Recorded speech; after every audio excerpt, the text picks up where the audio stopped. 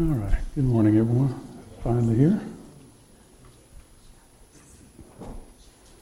We'll continue our study this morning from the Foundations of the Faith book. The authority, we looked at authority of God, the Godhead last week. We're going to look at authority in the Word this week. Just a little bit further.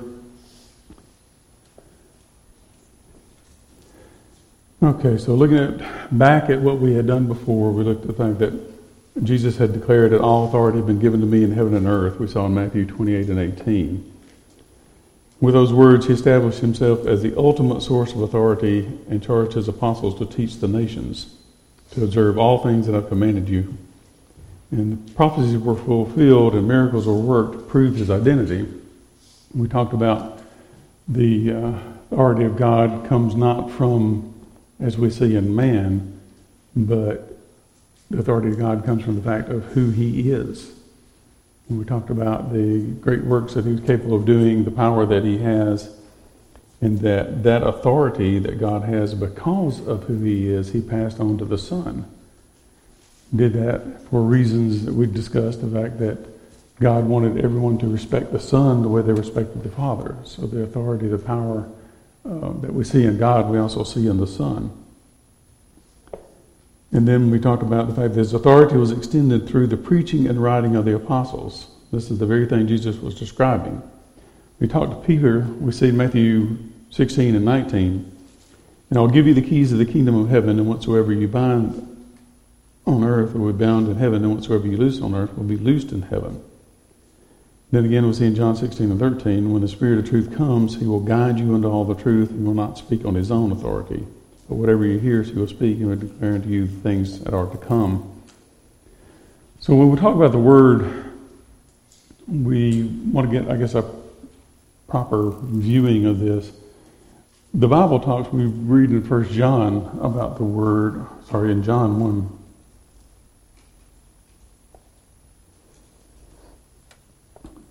When we read there, it says, in the beginning was the Word, and the Word was with God, and the Word was God. And we read a little further down in that chapter, and we see that the term Word refers to Jesus Christ. So why is Jesus Christ called Word?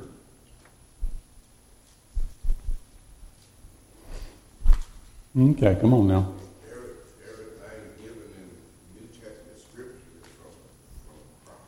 Right, everything from New Testament Scripture is given from Christ. What else?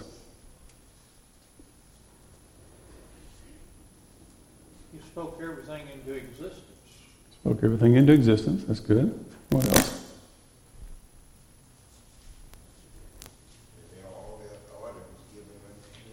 Authority given unto Christ, right?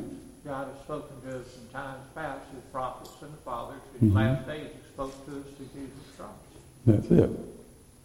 Last days, God spoke to us through Jesus Christ.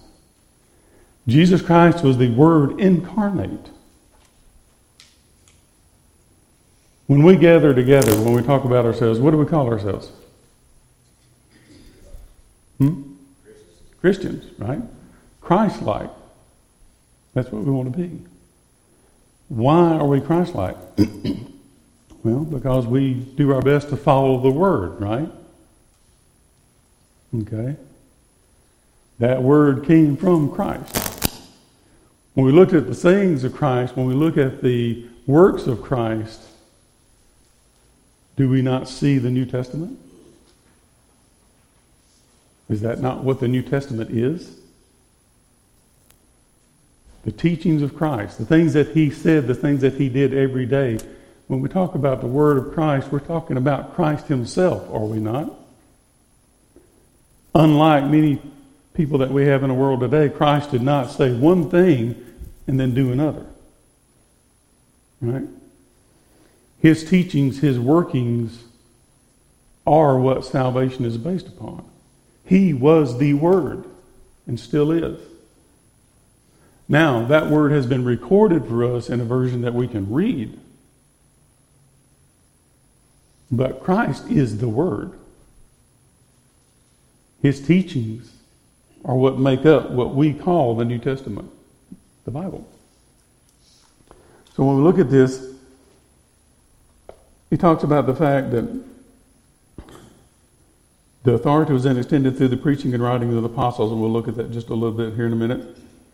When the Spirit of truth comes, he will guide you into all the truth. Okay? So what did Christ say about the Spirit? When the Spirit will come, he will bring unto remembrance what? All that I've said, right?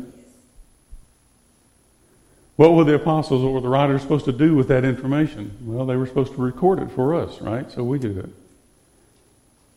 So what we have is the Holy Spirit bringing unto remembrance to the apostles those things that Christ said. So we're back to where we started. Christ is the living Word. Everything that he spoke, everything that he did is the Word.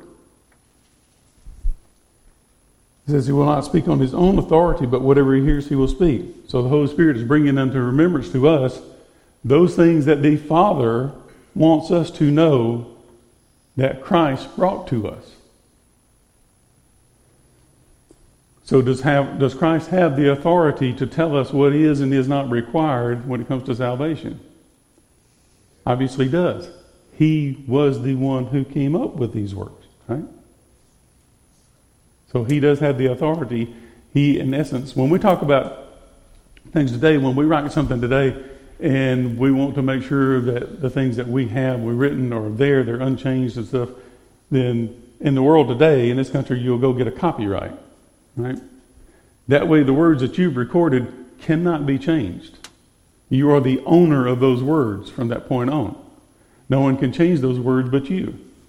It's illegal for anybody else to do that. It's kind of an aspect here. Christ owns those words. Christ originated those words.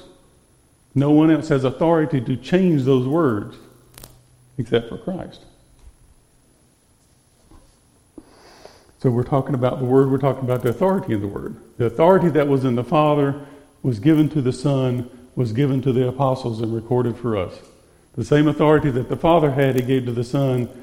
The Son gave authority to the apostles and to the words that they recorded. So when people talk about the Bible and they wonder about whether the Bible is something that we should follow and how close we should follow, and can we vary from here or from there what the Bible says, the answer is no. Right? The Bible, the Word, is the authority given by Christ through the Holy Spirit and recorded by the apostles. So yes, there is authority in the Word, and no, we cannot deviate from the Word. These verses that show the words recorded by the writers of Scripture are binding on Christians and originate from the Father. Because the words of Jesus and his apostles are authoritative, they must be obeyed. Whether spoken or written, these words serve to provide direction, in our case, the opportunity to read the inspired words of Scripture. Our approach to the Scripture must be similar to that of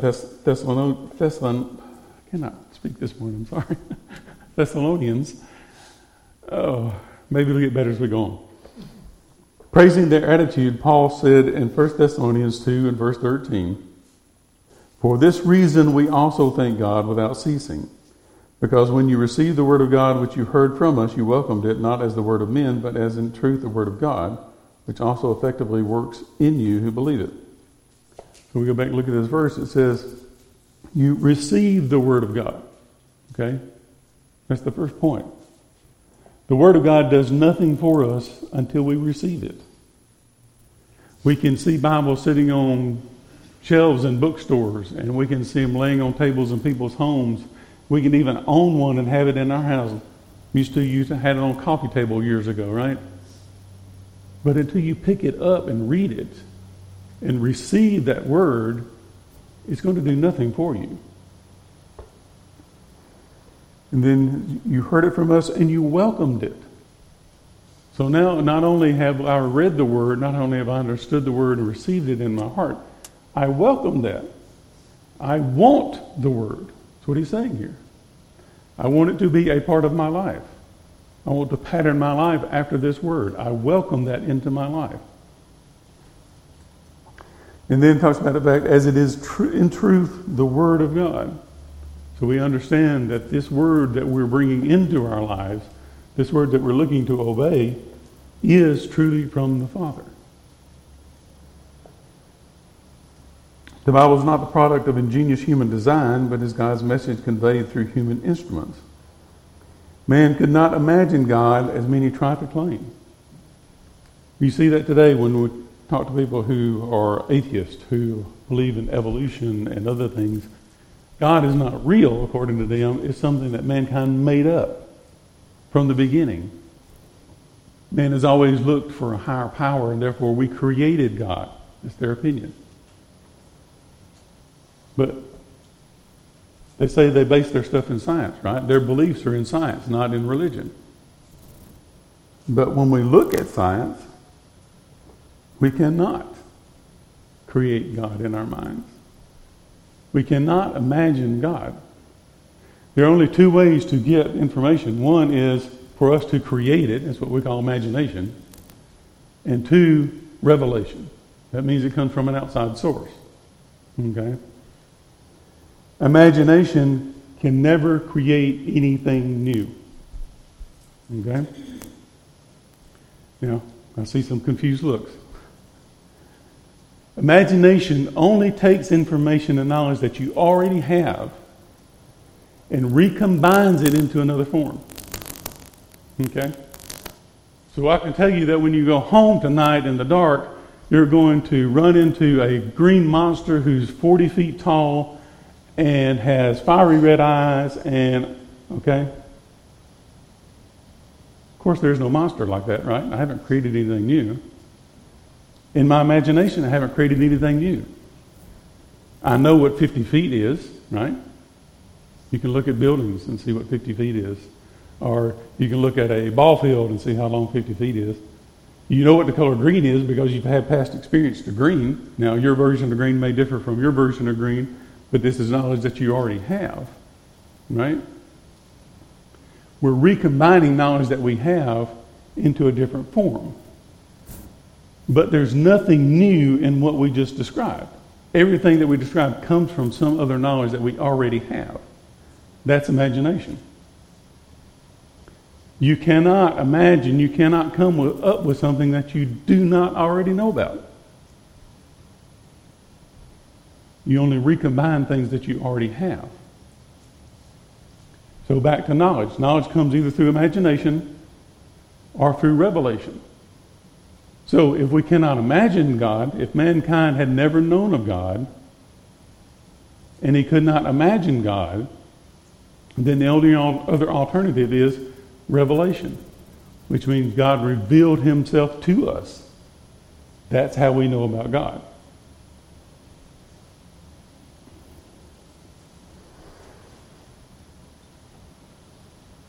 All right, when we look at the authoritative nature of the Word and we try to talk to some people, we'll get these types of things. But let's look back to some things about the Word. I assume you're familiar with the term foreknowledge. We've discussed that, I think, probably many times. When we look at the Bible, we look at a few things of foreknowledge. Okay, let's think about the sun. The sun is moving through space in a huge orbit. Okay, we understand that. Just as the earth goes around the sun is also moving in an orbit. When we read in Psalms 19, 4-6, it says, "Their line has gone out through all the earth, and their words to the end of the world. In them he has set a tabernacle for the sun, which is a bridegroom coming out of his chamber, and rejoices as a strong man to run a race. He is going forth to the end of the heaven, and to his circuit unto the ends of it, and there is nothing hid from the heat thereof." Okay, so the sun is moving in a circuit, it says, in an orbit. Okay, that was written about 1,000 years before the birth of Christ. Okay? It was only recently discovered that the sun is moving through space at about 600,000 miles per hour in an orbit that would take an estimated 230 million years to complete. We just discovered that in the last 50 years. But was recorded in the Word 1,000 years before Christ. So if we didn't know about it, and we can't imagine it, then somehow it had to be revealed to us. right? So this writer in the Psalms did not come up with this concept. This was revealed to him. Look again, the universe is in an expanse. And Isaiah 51:13 says, "And forgettest the Lord thy Maker, that thou stretched forth the heavens and laid down the foundations of the earth, and hast feared continually every day because of the fury of the oppressor, as if they were ready to destroy. And where is the fury of the oppressor?" In Job 37:18 it says, "Hast thou with him spread out the sky, which is strong as molten looking as glass." First reference to this in the Bible comes about 1,000 years before Christ, and the last about 518 years before Christ. But when did we figure it out? 1927. So the Bible knew about 3,000 years before we did. All right, looking at nature of the jet stream. In Ecclesiastes 1 verse 6 says, "The wind goeth toward the south and turneth about unto the north. It whirleth about continually, and the wind returneth again according to its circuits." It was written about 935 years before Christ. Okay, the jet stream was first discovered by airmen during World War II. Mount Everest, the highest mountain in the world at its peak, 29,028 feet, yet the jet stream exists from 32,800 and 164,100 feet. Since airplanes didn't exist in 935 years BC, how was the author of Ecclesiastes able to give such accurate description of the jet stream?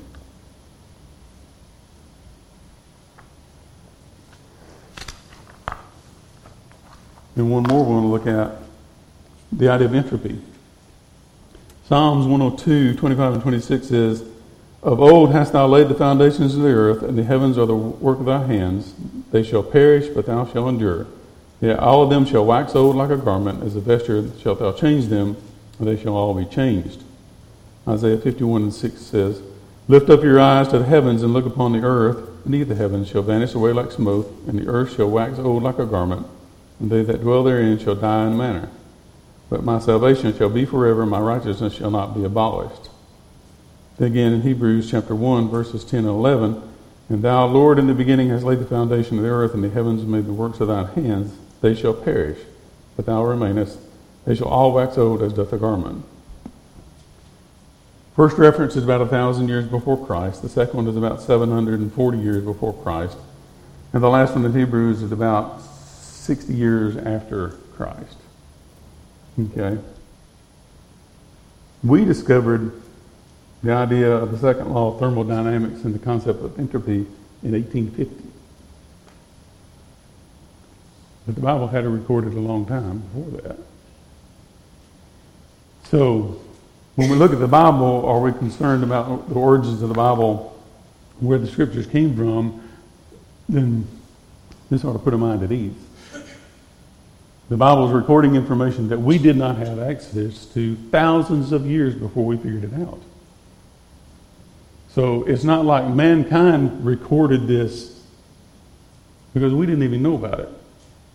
We did not realize what was going on and how these things worked, and these cycles and circuits and things like that, until thousands of years later, but yet the writers were able to record them. Then Paul emphasized the role played by the Holy Spirit when we look at 1 Corinthians 2 and 2 Peter 1. God has revealed unto us through his Spirit. These things we also speak, not in words which man's wisdom teaches, but in the Holy Spirit, but which the Holy Spirit teaches concerning spiritual things with spiritual. Scripture must be viewed with reverence. Its message is essential. Okay? So if we've come to the conclusion that Scripture comes from God, from the Father, through the Son, through the Holy Spirit, recorded by the apostles, we understand now that, as it says, it's reverent, right? We must show reverence for the Word of God, just as we would show reverence for God. It's essential, we know, for our salvation. The only way to get to heaven is through the Scripture. So the question is, how do we treat the Word today? Larry pointed out to me one time years ago that in the Old Testament times, the reader would sit and all others would stand during the reading of God's Word. to show reverence. The reading was lengthy, and the one doing the reading would be doing a lot of work. So that gentleman sat. Through that lengthy reading, everyone else stood to show respect. Not for the reader, but for what he was reading. Okay? Now, when I was younger, and the scriptures read in the service, everyone would stop. We would listen, right? Show respect. If people were coming into the foyer at the time that someone was reading the scripture at the beginning of the service, everyone would stop. Unfortunately, we don't see that today. I'm afraid we've lost a little bit of that respect that we had for the Word. We get busy in our day-to-day things, and this has to be done, and that has to be done, and I've got to get this ready before service, and I've got to do this. But in reality, no matter what we're doing to prepare for service, nothing is more important than what's being read.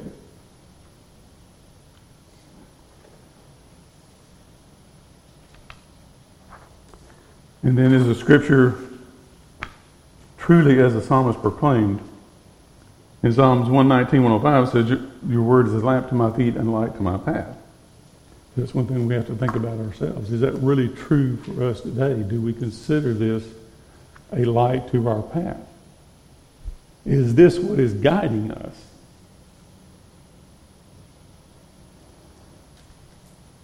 Okay, then going a little further, we talk about the mystery of Christ. Although we typically use the word mystery to refer to something that's lacking explanation, this is not what Paul meant when they used the term in Ephesians 3. Of all, the term mystery referred to what is formerly unknown. Ephesians 3 verses 3 and 4 says, how the mystery was made known to me by revelation, as I've written briefly. When you read this, you can perceive my insight into the mystery of Christ.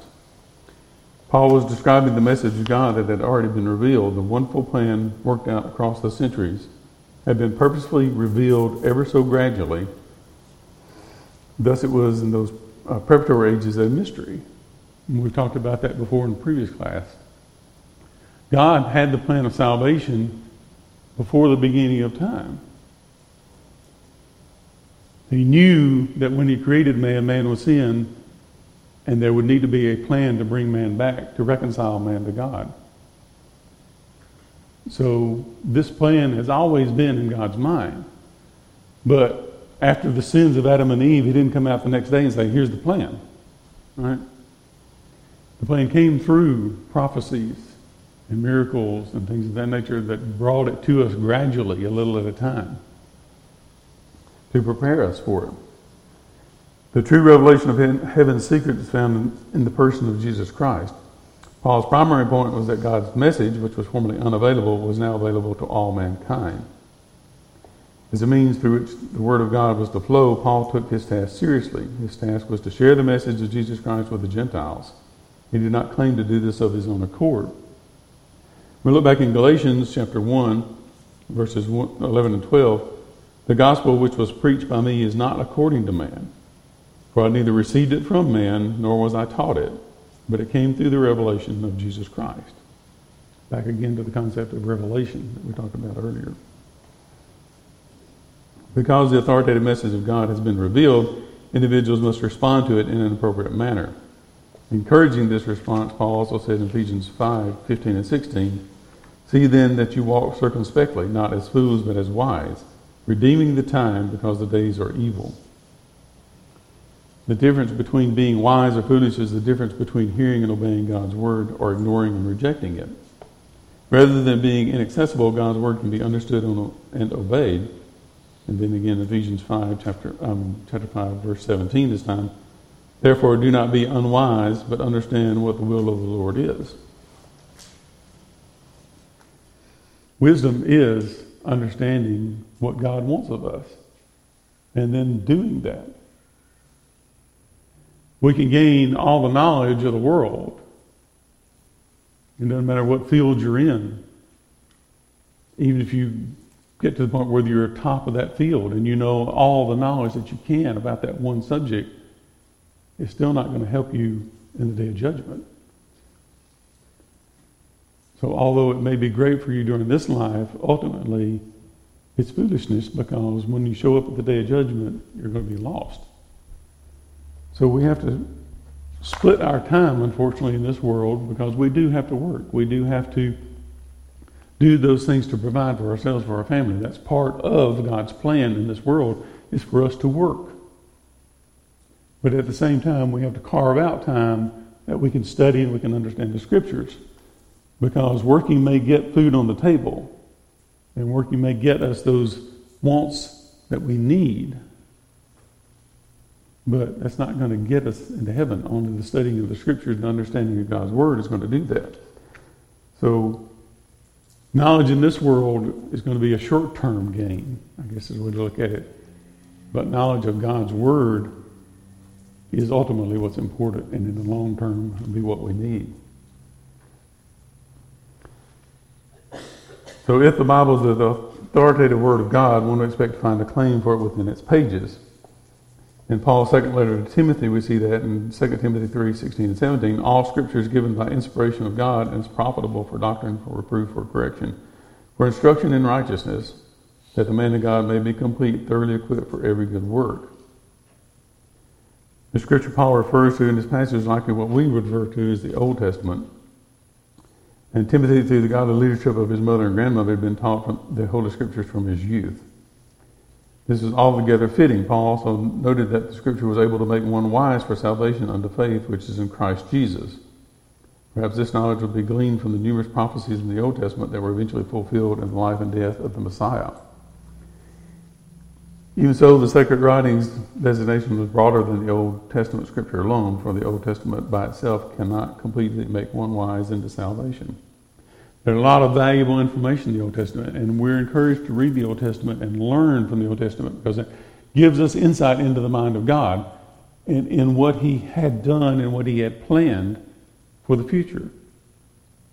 A lot easier to understand the plan of salvation today when we understand the source and how we got that plan of salvation. But the Old Testament itself cannot save us. When we read the writings, it tells us that the Old Testament cannot save us. That was the reason for the coming of Christ in the New Testament. Paul's description indicates Scripture would not be viewed as the product of man. It says it should be regarded as God's inspired Word. Although the individual authors of the Scripture were free to use their own vocabulary and style, the message they conveyed was entirely God's. In what is known as verbal inspiration, and additionally, we must not miss the practical applications of Scripture. Through the authoritative Word of God, we are taught, rebuked, corrected, and trained. We see that in 2 Timothy 3:16 we talked about. Those who submit themselves to the teachings of Scripture are made complete, thoroughly equipped for every good work. I could ask for someone to raise their hand, or everybody to raise their hand who's perfect. But it would be kind of a useless effort, wouldn't it? I'm not going to raise my hand, and I don't think anybody else is going to raise their hand. But if we're not perfect, that means there's room for improvement. Is that not right? When it comes to salvation, when it comes to being that Christian that we want to be, how do we get improvement? Well, we just read it, right?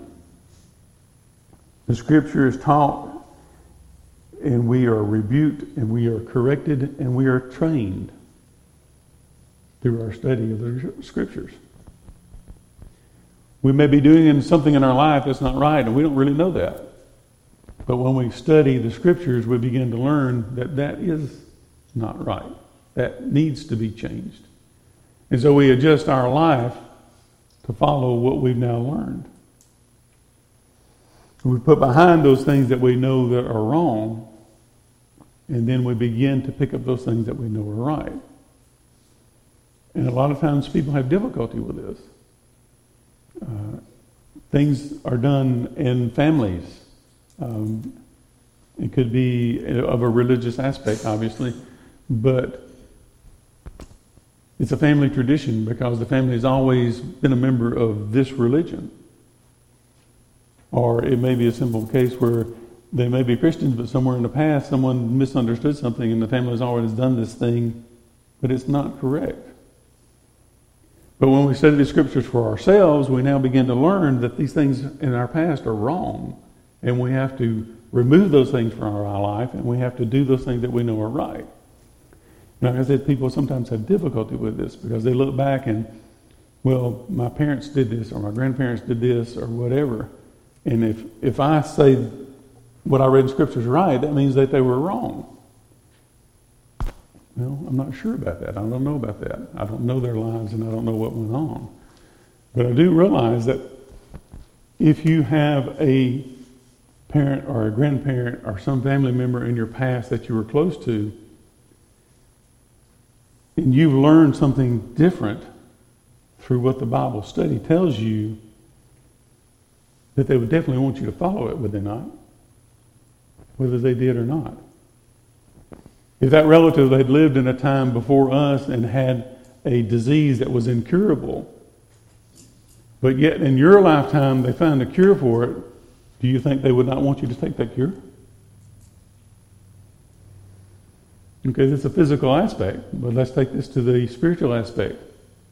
If there was something in their lives that was incorrect, wrong, but they were trying to do what was right, and you found out through your study of Scripture what that was, do you not think they would want you to make that change?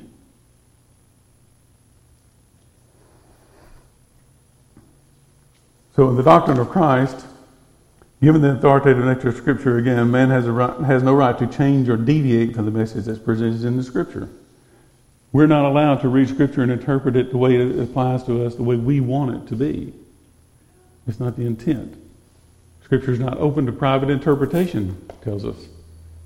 Our intent is to find out what God wants of us, not what we want. The Apostle John addressed this problem in 2 John, having emphasized the necessity of obeying Jesus' commandments. John addressed how to deal with those who rejected Christ. Accordingly, those who failed to abide in the doctrine of Christ are needed to be received or greeted as an evangelist. If individuals denied either the personal coming or the teaching of Christ, they were not to be allowed to teach under your roof. To do so would be you resulting in complacency or in guilt in their sin. We cannot help spread false doctrine. When we help spread false doctrine, we become guilty of teaching that false doctrine. There's no difference. Closely associated with adhering to the teachings of Christ also is the idea of accepting all of God's Word.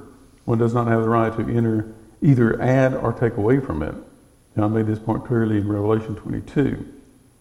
Although it's true John's warning was attached specifically to that particular book, the Bible elsewhere contains similar admonitions.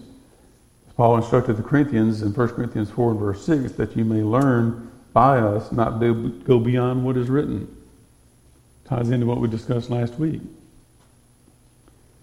We're not to go beyond what is written.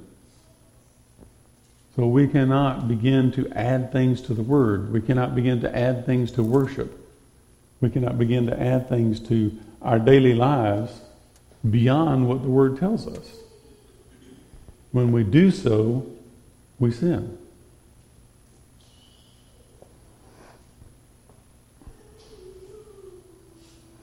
So how does this compare with those that we discussed that state some things aren't specifically condemned in Scripture? As we talked about last week, we've heard that. Well, the Bible doesn't tell me I can't do this.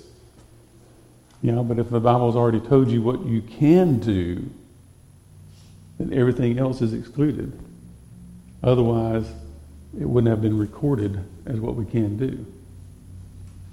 We are given freedoms in a lot of areas, but there are certain areas that we aren't. If Paul's message to the Ephesians teaches us anything, is that we are in possession of God's plan for humanity, whereas this plan has not always been available. The redemptive role of Jesus was now revealed. Additionally, Paul emphasized that man is capable of understanding God's revealed plan. How fortunate we are to know that God intends for us, what God intends for us to do. Ignorance is no excuse for us. The concept of verbal inspiration of the Scripture is foundational to Christianity. Rather than containing the ideas or doctrines of man, the Bible is God's message. Consequently, we must regard Scripture as being authoritative. It is, after all, through Scripture that we receive direction for our beliefs and for our practices. If we read and study the Scriptures The purpose for that is to become Christian, to become Christ-like. But if we're going to vary from those scriptures, we're no longer Christ-like. To be Christ-like, we have to do what is in the scriptures, no more and no less. Once we get outside that box, we're no longer Christians. Thank you very much.